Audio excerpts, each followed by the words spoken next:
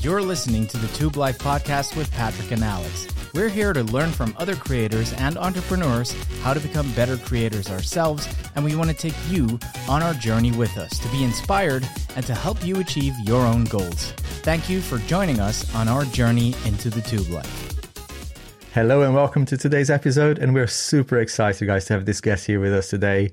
He's a prolific content creator with nearly 50 million views on YouTube and approaching 500,000 subscribers. By the time we finish recording this, he might be there already. He knows a thing or two about tech, and he helps people and his viewers buying nice gear so that they don't have to buy it twice. Sagi from Tech Gear Talk on YouTube. It's great to have you here. How are you? I'm doing great, and thank you so much for having me on. I'm super excited to sit here. It's Friday afternoon. Hey. We're going to start chopping it up. Sagi, for those 2 or 3 people out there who don't know you, give us a little bit about your channel, your YouTube channel, and what it is about. So the channel is called Tech Gear Talk. It focuses on consumer electronics. I started out with a lot of camera and video gear, and now about a year and a half ago started migrating over to some more handheld devices, tablets, phones, laptops.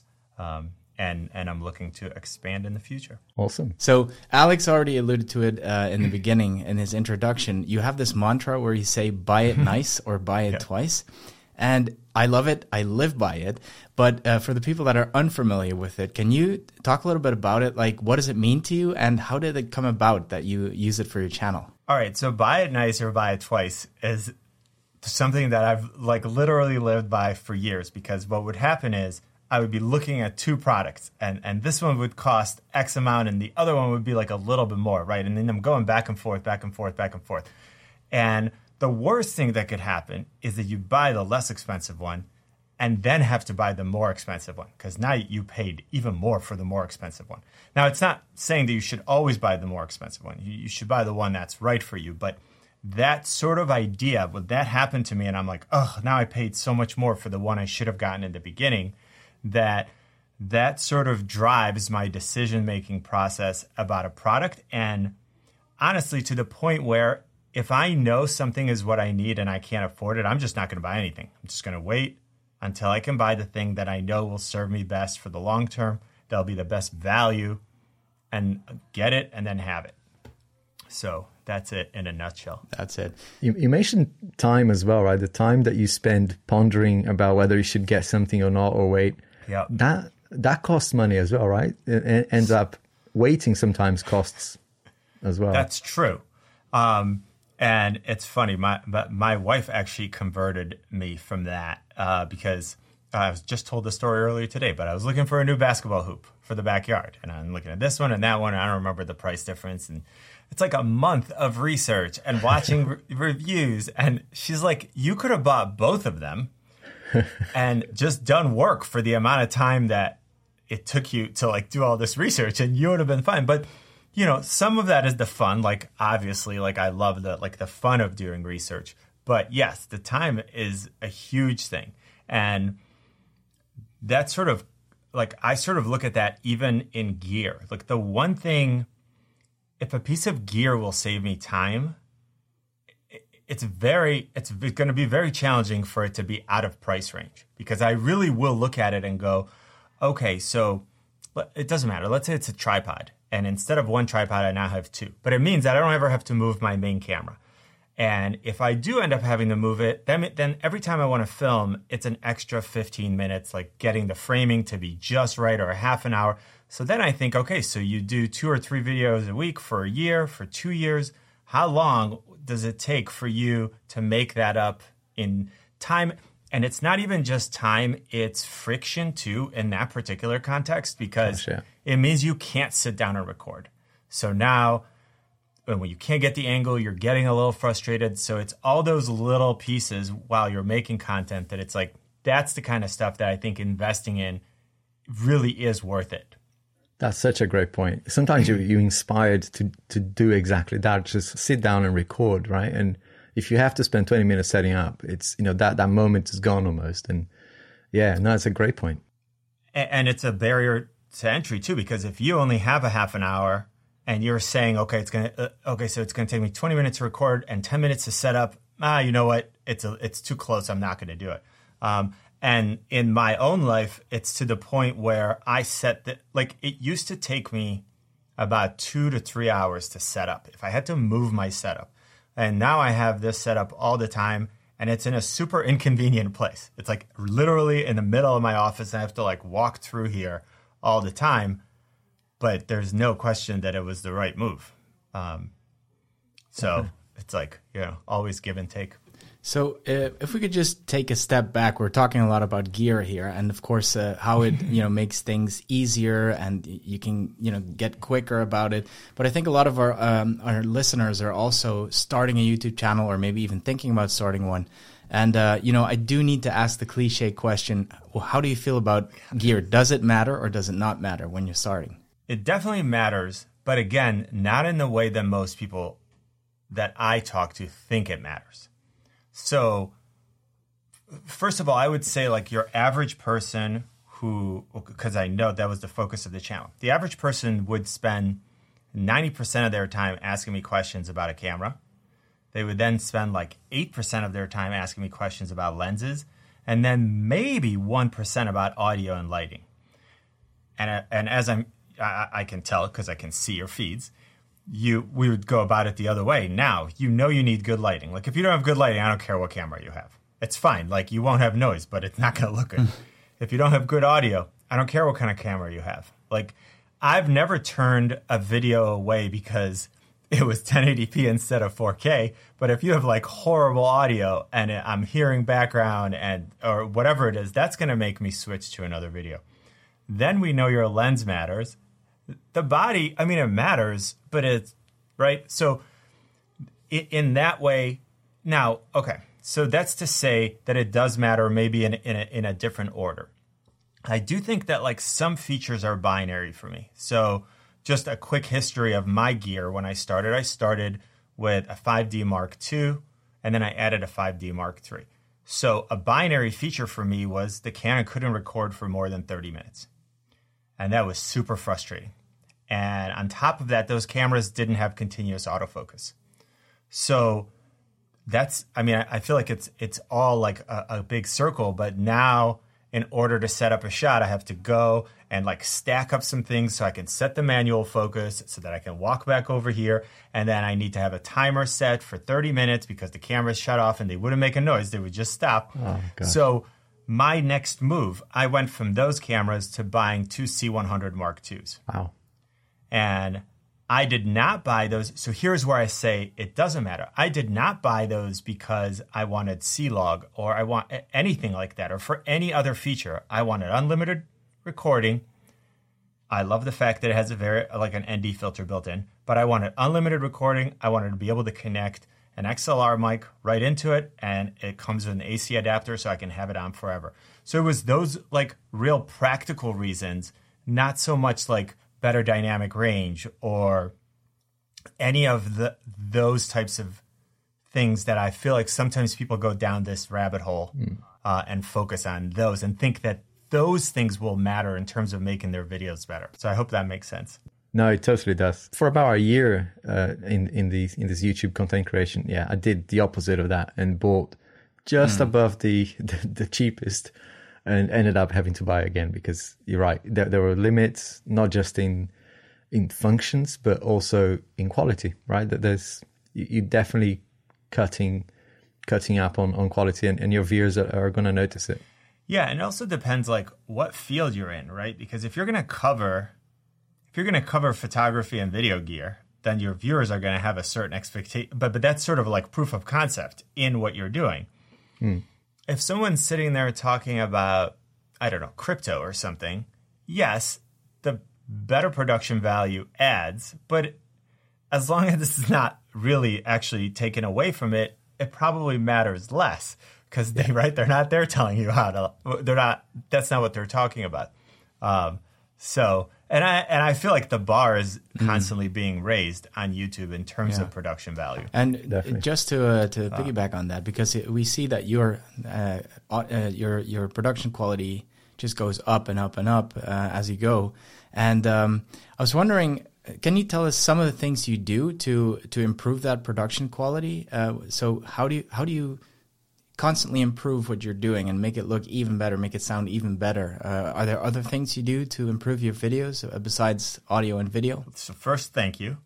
I think that, like, this might sound really silly, but I think that then you hear this advice, like, some of it just comes down to doing more.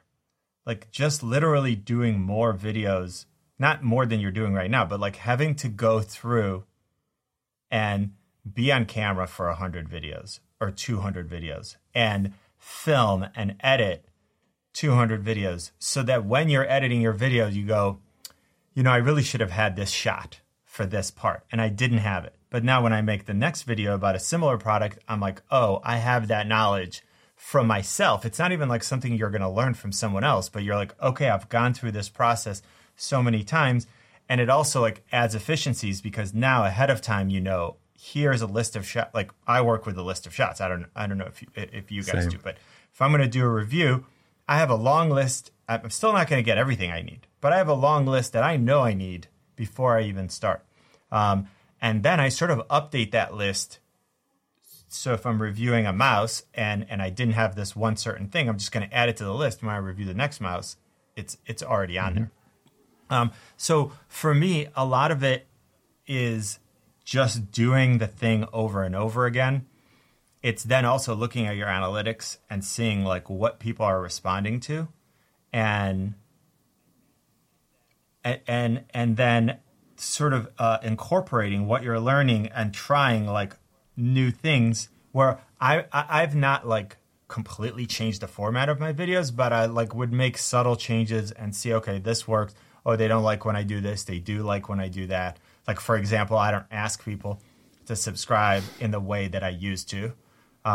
Because when I look at my retention graph, they're like, yeah, we're skipping that part, Sagi. We don't care. And you talked a little bit about the process there, with the outlining the shots and everything. So if you can you take us through your process from beginning to finish when you come up with a video idea until, uploading, basically? Okay.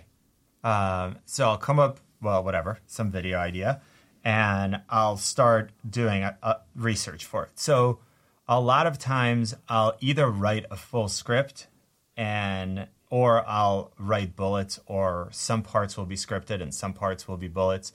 And when I have a script, it's not even necessarily that I'm going to go and read my script. It's that the process of writing the script allows me to organize the information in the way that I want to present it. So whether I actually say it ever word for word, it doesn't matter because I've already written it and read through it and said it out loud to myself. And I don't know if you do this, if you work with a script and you need to read it out loud. Definitely. Not read it to yourself. Yeah. Say it out loud because then, you don't say it the same way you read it. I will shoot some of my B-roll ahead of time, some after, depending. That part sort of depends on what the product is. I'm using 4 cameras for my setup. So record that, go to edit, chop it all up, drop B-roll in, see all the B-roll that I'm missing, go shoot it, put it back in there. And then, work on the title and the thumbnail, obviously. Now, sometimes I have an idea for a thumbnail ahead of time. Sometimes I don't. The title, I pretty much always have ahead of time. And, that's basically it. Unless, I don't know if I missed anything there. How important is a thumbnail to you? It's so important. It's so important. Is it more important than a title? Yes, of course. That's not, 100%. Like, no one's reading your title if they didn't stop to look at your thumbnail. So, right? So if they're like scrolling up and they didn't even get a chance. So I feel like your thumbnail should make them stop scrolling or like pause if they're on a desktop for a second to even evaluate your title. And then your title will actually be, in my case, the decision maker. Now, for some people, like if you make, my content is not edgy or, I could see a thumbnail like Mr. Beast already convincing someone to click on it. Like they're like, it's cool, whatever it is. It's like, yeah, I want to see what happens. My content is not that interesting in that way. So the title probably helps. But yes, I think the thumbnail is more important than the title. Brilliant. Yeah, It's clear. Yeah. What do you think? I think you're right, but I think that's something I need to work on, because for me, I know it's wrong what I'm doing, but for me, the thumbnail is always an afterthought. In the last few videos, I even used the screen grab out of my video, which is horrible. And, the thing is, you can get away with it because it's 4K, it's very crisp, so you can do it, but it's not the way to go. And I know this, but for some reason, I always fixate on the video, and then I'm like, shoot, I need to do a thumbnail at the last minute.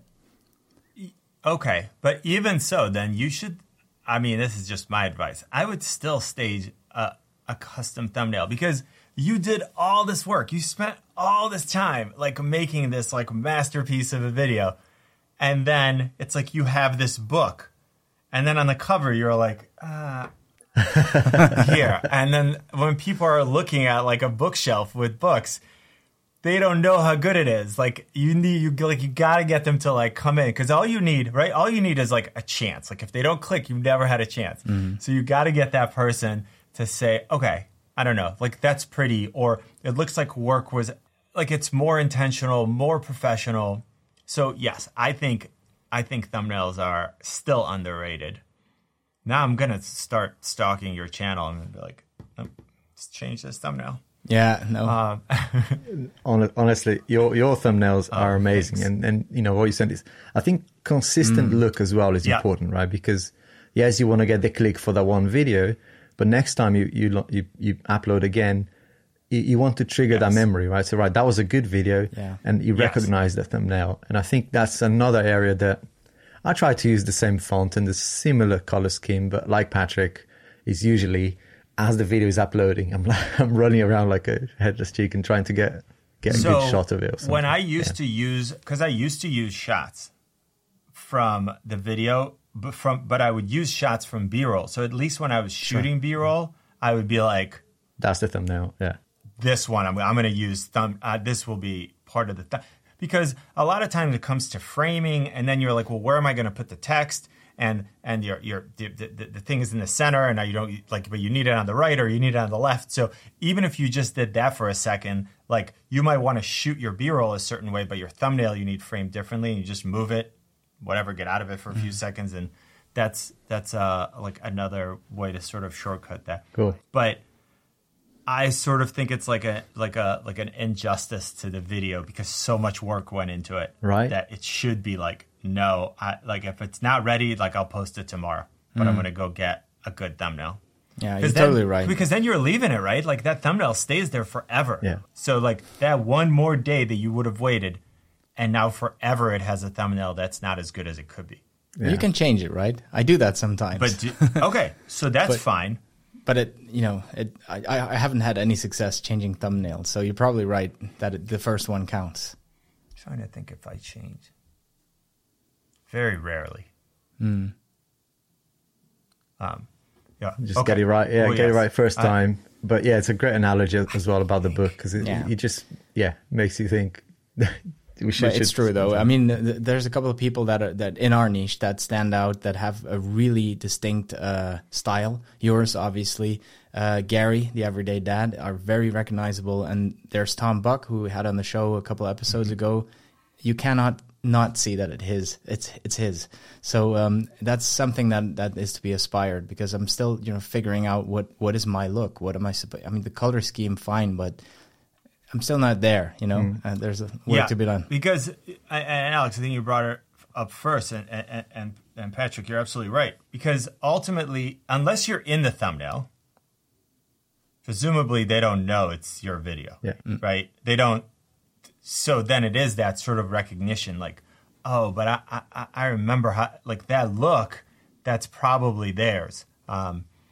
So. Yes. So I would say, yes, sort of that consistency and branding, if you can achieve it, is, and if you look at like the history of my thumbnails, it sort of went through, like I did one style for a while and then another style, and now I'm sort of I like where I am for now. We'll see where it goes from there. Amazing. And we noticed that you're very strategic with your content, and it feels very intentional when you look, from a tech reviewer looking at it. I know exactly what's going on behind your videos. You're not just posting them by accident. It feels to me anyway that they are intentional, and it feels like you are very tuned into the seasonal aspect of tech, right? You're not going to post a video about the iPhone 4 right now. You're going to post, the most recent release. Sure. And how do you see that in terms of kind of a priority? How important it is for you that to be that tuned in, and have you always been that strategic? Releasing a video about a product right after launch, clearly, right? Like that just sort of makes sense because the attention, even if you look at like graphs of what people are searching for on Google, right? There's going to be a huge spike when the iPad Air 5 gets released or whatever.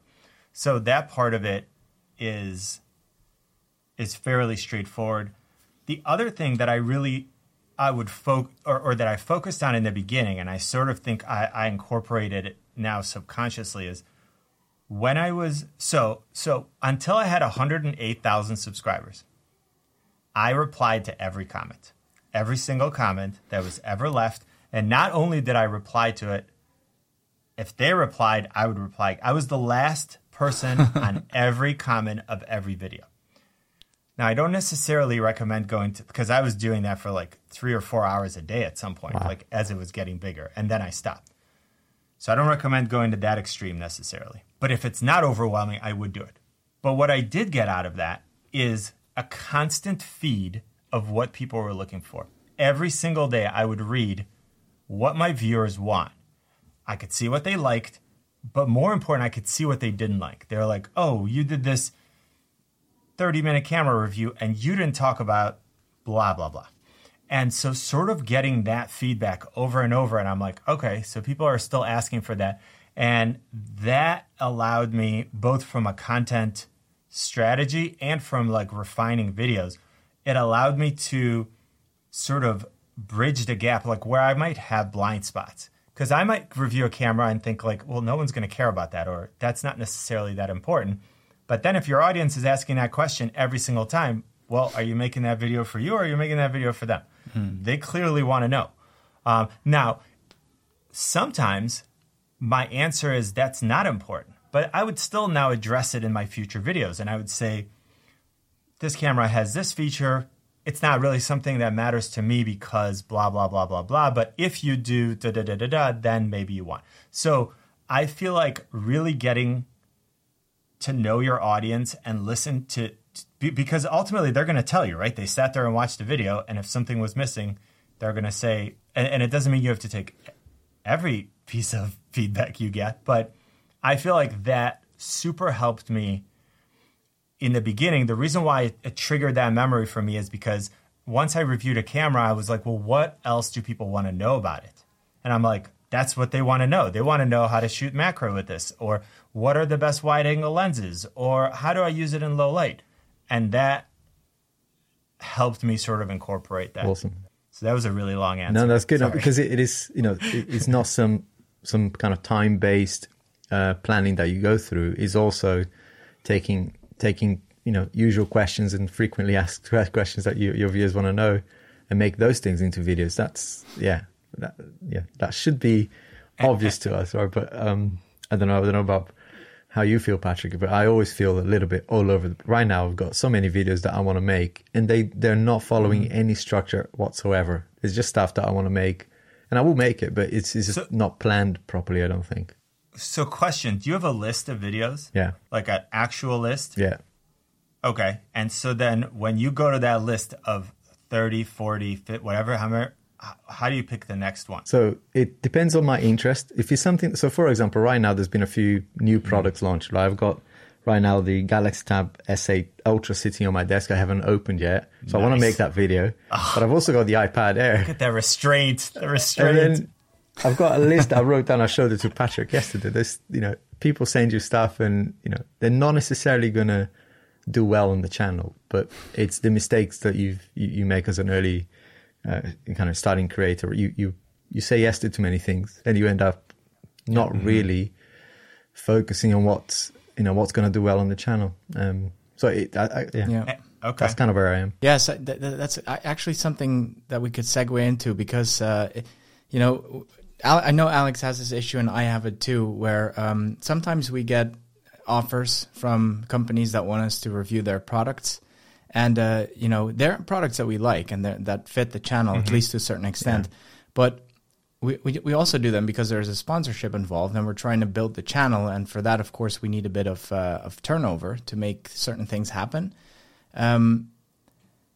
But you know, for me, if I look at the YouTube algorithm, if you will, and what it wants from me, it seems to be mostly iPad stuff and some other Apple stuff, but not too much, you know, away from that. So whenever I do something that is not in that niche, I know it's not going to do that well for the channel, but it could make me some money so I can invest it into the channel.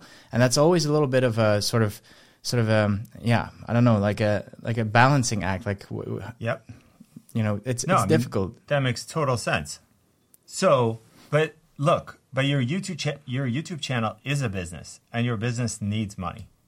So, sort of, if we stepped away, if this wasn't YouTube and you were running a different business, my question would be, how much do you need that money?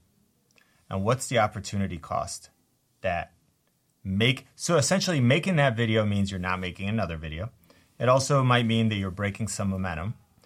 Right? Because that video is going to be served to your audience. They may or may not want to watch it. Okay, fine. So if the business needs the money, it needs the money. That's the answer right there. Mm-hmm. And if not, then I would sort of play a long game. I would say, I'm going to need what I need now, but I'm going to be very strategic about what I accept. And I would say that for me, the overwhelming majority has always been a no. Like, if it's not right for the channel, it's not going in there.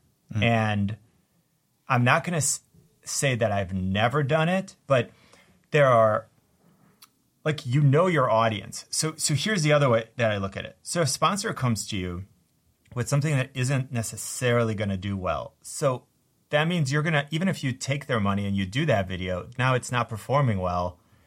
Like, no one got served great.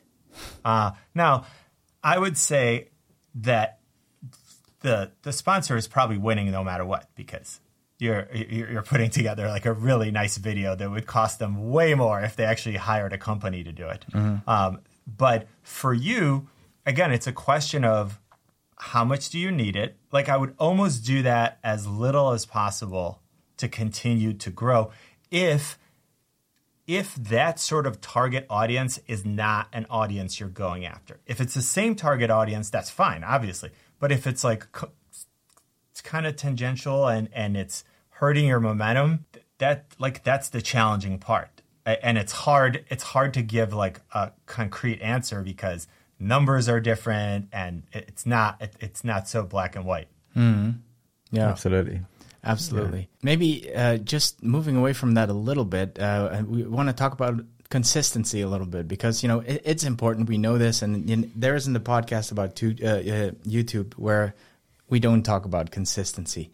But you are very consistent, and so what we like to know is how do you stay consistent? How do you make sure you make those videos and post them on the days you want to post them? How do you keep yourself in that rhythm? So right now I'm going through a little bit of a like restructuring in how I do things in this end. But like last year, I was doing 3 videos almost every single week.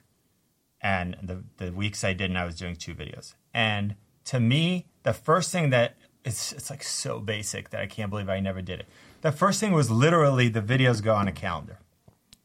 And that in and of itself, that silly little step that I didn't do, means that if I'm sitting around the house playing PUBG Mobile or something, and I see on my calendar that I have a video due in 2 days and I haven't shot the A-roll yet, it's that little thing where I'm like, okay, like I got to go, because otherwise you don't really have a deadline, because you're kind of working for yourself, and nothing's going to happen if you don't publish it on a Wednesday and you publish it on a Thursday.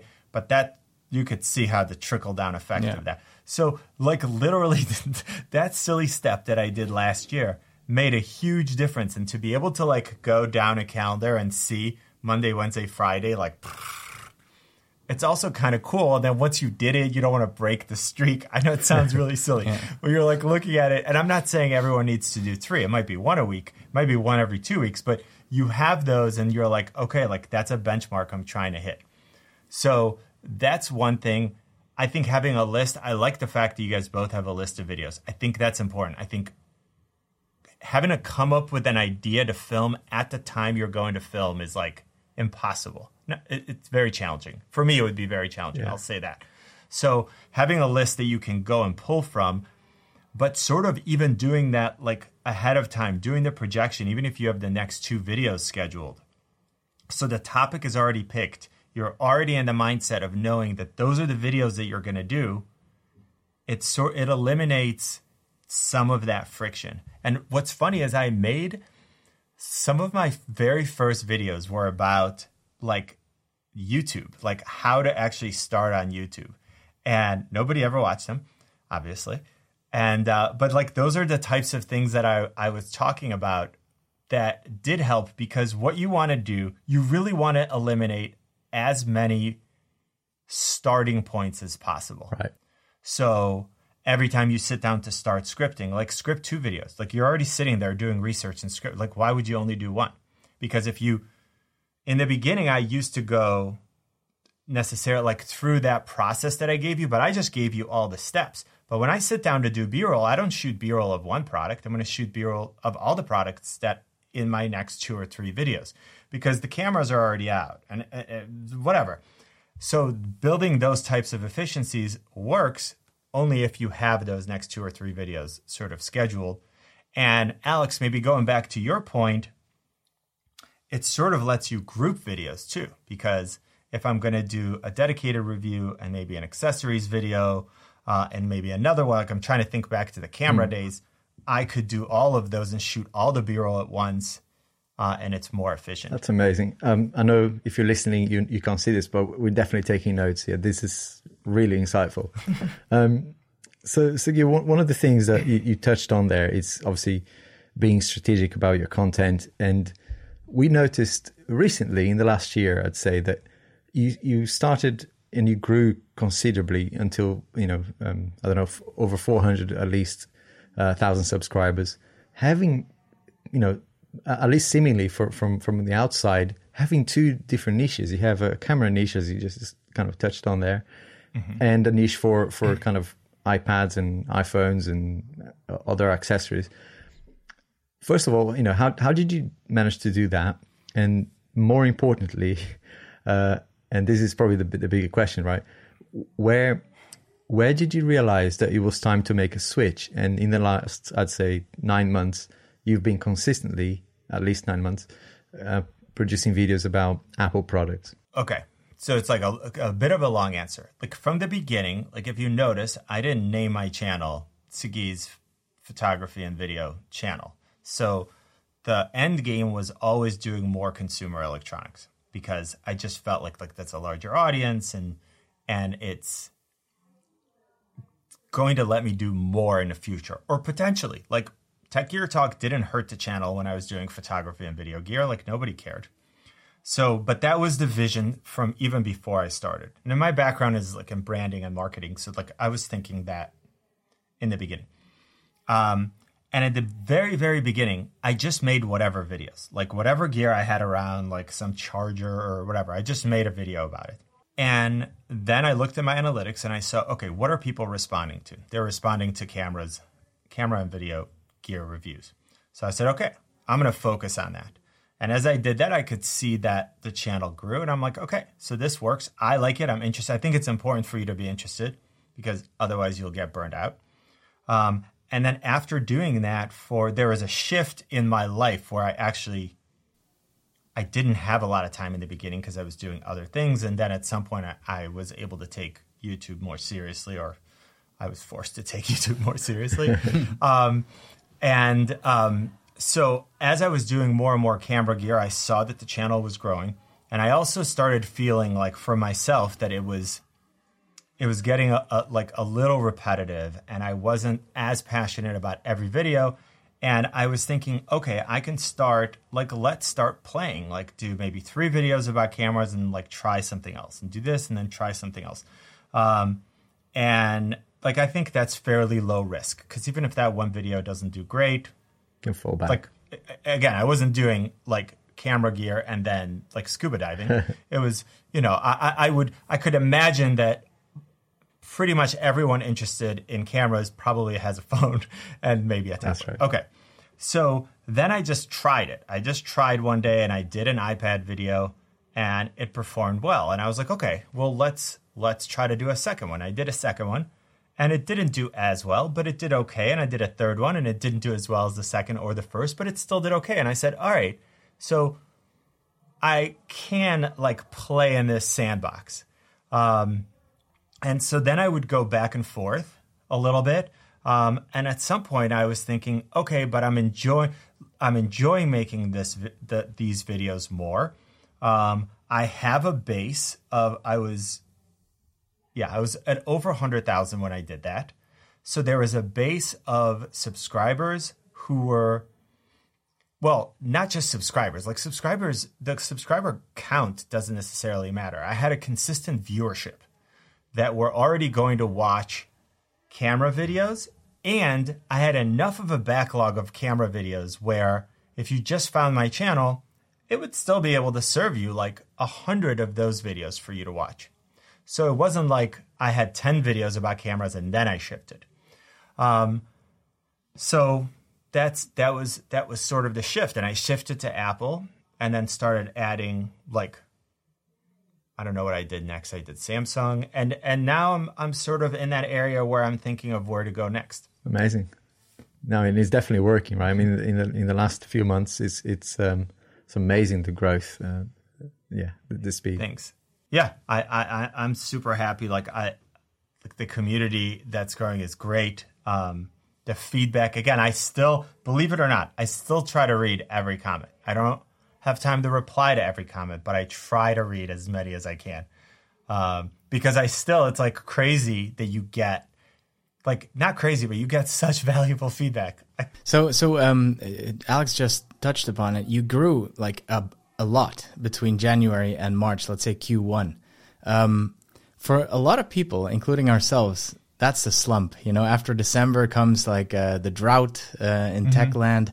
But you didn't seem to be too affected by it. You did really well. So I was going to ask you, like, to what would you attribute that growth? So, well, I mean, even my channel, it was slower. January was slower. February and March weren't slow, but January was slow, it's interesting. Like, I didn't experience it last January. Last January, I was creating so much content. So I think there is, it's funny. It comes back to like making a lot of videos. And I feel like here's why I try to do, that's not answering your question directly, but indirectly it's answering. Here's why I think 3 videos a week is good, because I know my viewers aren't watching every video when I'm publishing them, because they're just not. But it means that then the algorithm knows that it can serve those videos to this audience later. And so I feel like sort of just getting them in there and getting them in the queue would mean that when there is a lull in terms of like new, right? Because like you said, nothing's getting released in January. There's like nothing new. You can create content about stuff that was already popular previously, or you can sort of do speculative content about what's coming, but there's nothing major. But I feel like having that backlog of still recent content allows the algorithm to serve that to your audience, and you're still getting views. Because I'll tell you, the one number that matters to me when I evaluate the channel is that last 48 hours of real-time views. That's the number that matters to me. I do not focus about how any single video performs. It doesn't matter in the long run. If you think of, if you made 2 videos a week, you're going to make 100. It doesn't matter how that one did. It doesn't matter how those 10 did, because you have so many that if you're improving and if you're putting content that people want to watch, it's just the aggregate of all those views is what's going to matter. And sort of getting that daily number to go up is sort of like my excuse me, my focus, especially because I don't make viral content like in that way. Like, you guys know what I mean. Yeah. It's like it's not intended to be that. It's sort of evergreen, sort of this level, which no one can see because it's a podcast. Like my shapes I'm making with my hand. It's very useful. Sagi. We'll have videos. It's a flat horizontal line that we're sitting Yes. there. Yeah. Another part of this podcast, one of the things that we want to share with our viewers, and to be honest with you, ourselves as well, we want to learn from our guests, is the business side. We're the three of us are kind of treating YouTube as a business, and you said earlier how important that is. We totally agree with you. But obviously, running a business is very hard, especially when you're starting. So, from your perspective, you've got this huge channel, right? You've got Tech Gear Talk, and that is the face of your business. Do you see right now that is still becoming or kind of being the main stream of revenue, or do you already have other things? Like, it might be Instagram, it might be, I don't know, other type of kind of different arms of your business, shall I say, or is Tech Gear Talk it? For right now, it's definitely the focus. Like, YouTube is the focus in sort of many ways. And I was actually like really late to accepting sponsors. Like, I didn't really accept sponsors until like last year, and like serious sponsorships till like the end of last year, because what I didn't want is I didn't want that to derail anything that I was doing. Like, I was literally putting my audience over anything. I'm like, well, I'm making enough money to eat and live. And that sort of short-term extra money was less important to me than building the thing I wanted to build. Right. Now, like, quick little history, like, I started my first company when I was 23. So I've been like working for myself my whole life. Mm-hmm. And when I shifted into like doing YouTube as a business, like, that was like when I said I had to move, like, that was the move. The move before that was you're kind of doing YouTube for fun and to grow. Mm-hmm.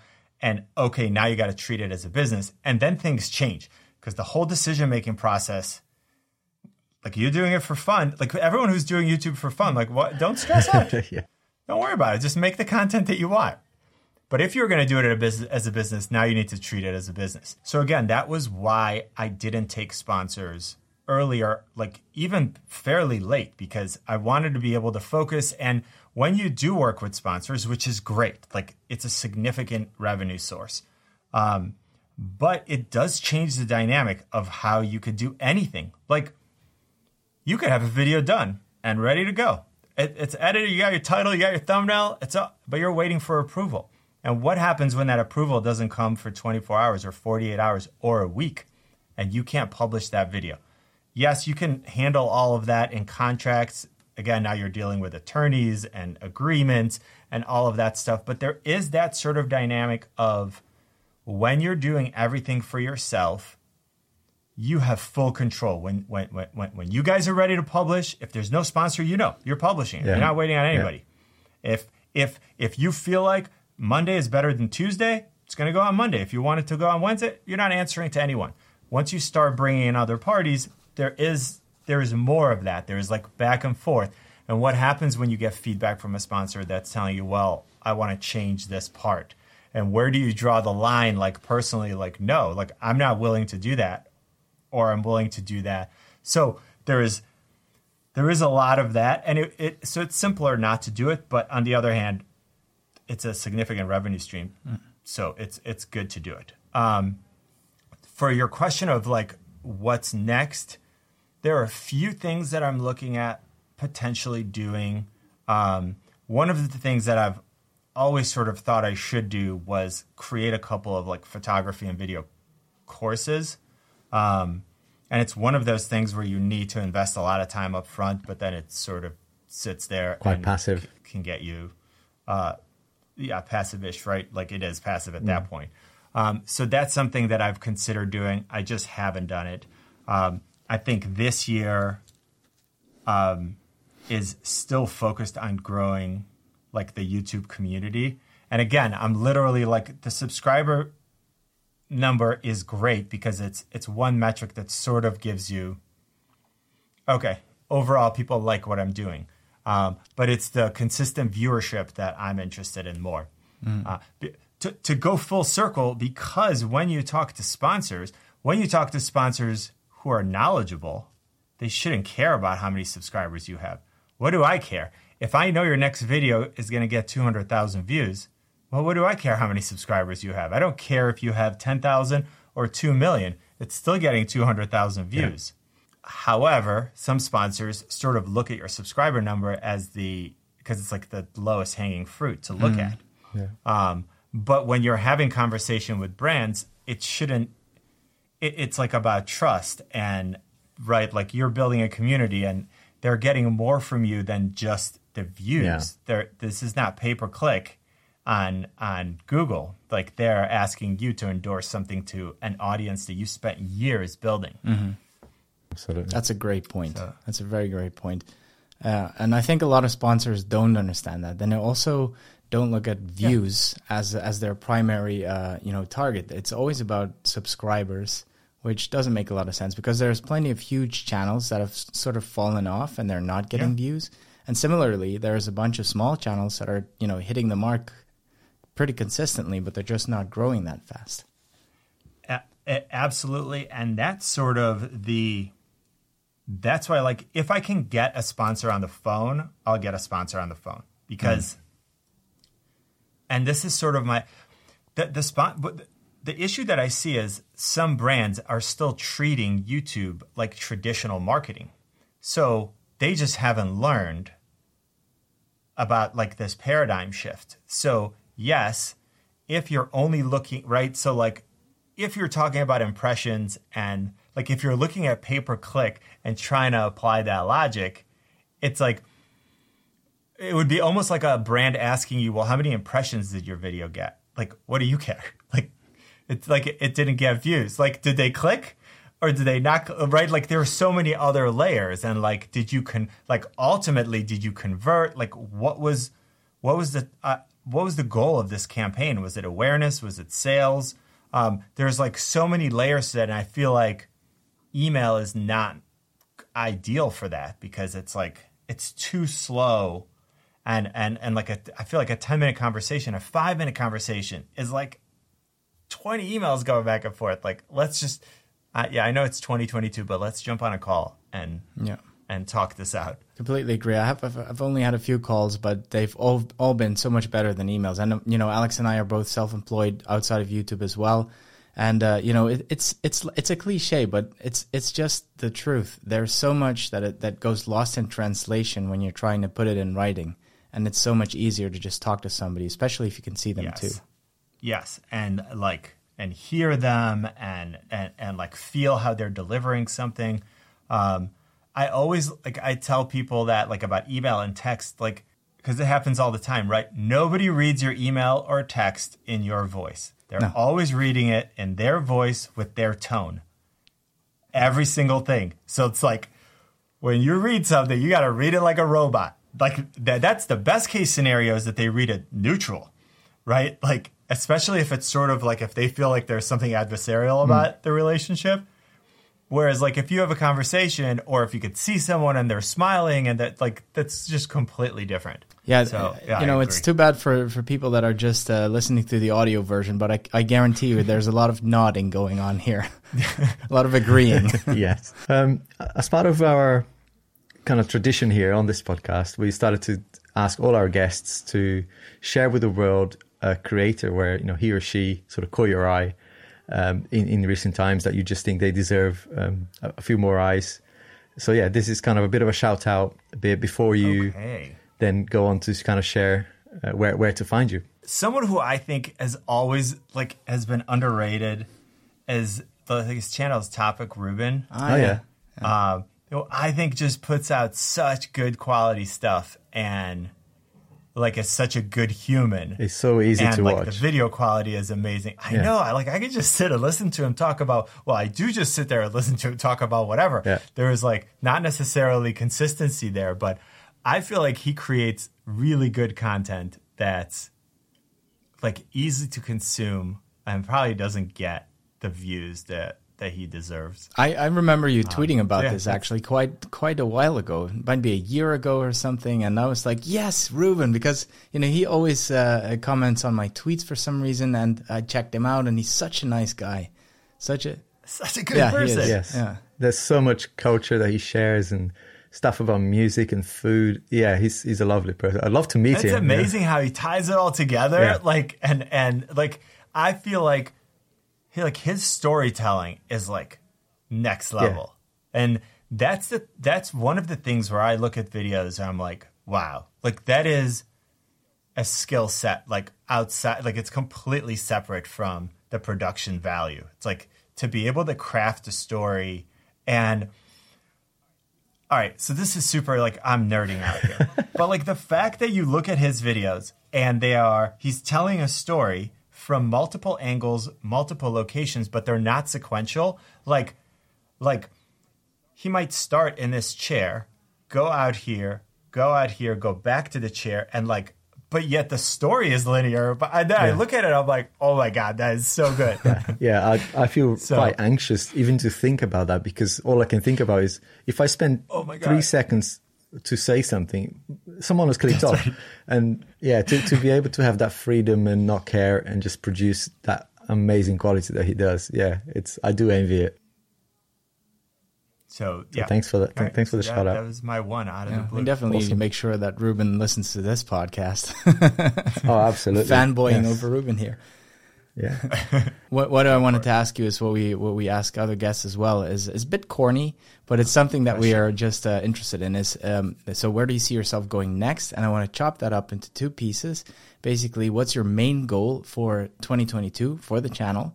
And then where do you see yourself and the channel go in the next 5 years? Okay. All right. So let me start at the beginning. So like my goals for YouTube have always been like number of videos produced. Like that when I look at that number, because I feel like there is something sort of undeniable about that. Like when you look at someone and they made 1,000 videos, you're like 1,000 videos. Like that is like we know what it takes to make a video, and for someone to have gone through that. So those are sort of the benchmarks that I look at. And so I think the next one, I think I'm at around 350. So 400 will be cool. 450 would be awesome. If I could get to 450 this year, that would be cool. So that's sort of like kind of like a I also like to gamify stuff. So for me, like that would be sort of an arbitrary, but like something to reach for. And aside from like I said, like growing the channel in terms of like the topics that I'm reaching and the brands that I cover, that's sort of like overarching, but like sort of a more concrete goal. And then in the future, I could see having at least one more channel. Like at least there might need to be like a food channel coming soon. Sandwiches. Maybe very soon. Like you heard it here first, guys. There you go. Just saying. It's very possible. Nice. Should test the waters on Instagram. Yep. I mean, so like Instagram or even Shorts, I'm like repurposing that content on TikTok. But I've had like a lot of ideas, and I love food. Like I've always loved it. Like when we started my first business, like I used to work at restaurants, like while I was like coding, like all day, and then working at restaurants at night. So like I love food and wine and learning about food, and I always have. So like I feel like that's something that is a passion, and it's also like so different from tech that it would break up like the sort of monotony of just tech. Cool. It's been a great conversation, Sagi. And yeah, where do people find you? Obviously, Tech Gear Talk on YouTube, but do you have a website, or is that your main? Just go there and you find everything in there. So I'm Tech Gear Talk on all the socials. There is also a website. That's techgeartalk.com. which I haven't really updated in a very long time, but it's up there. But yeah, normally just Tech Gear Talk on any social. Awesome. And also, thank you so much. Like this was so much fun. Oh, it's been we could talk for hours clearly, and we have to restrain ourselves to cut it. We need to invite you back very soon. Yeah, happy to come back. Again, you guys are great. Good questions. Helped me through it. I appreciate it. Thanks. Thank you. All right. Cheers, guys.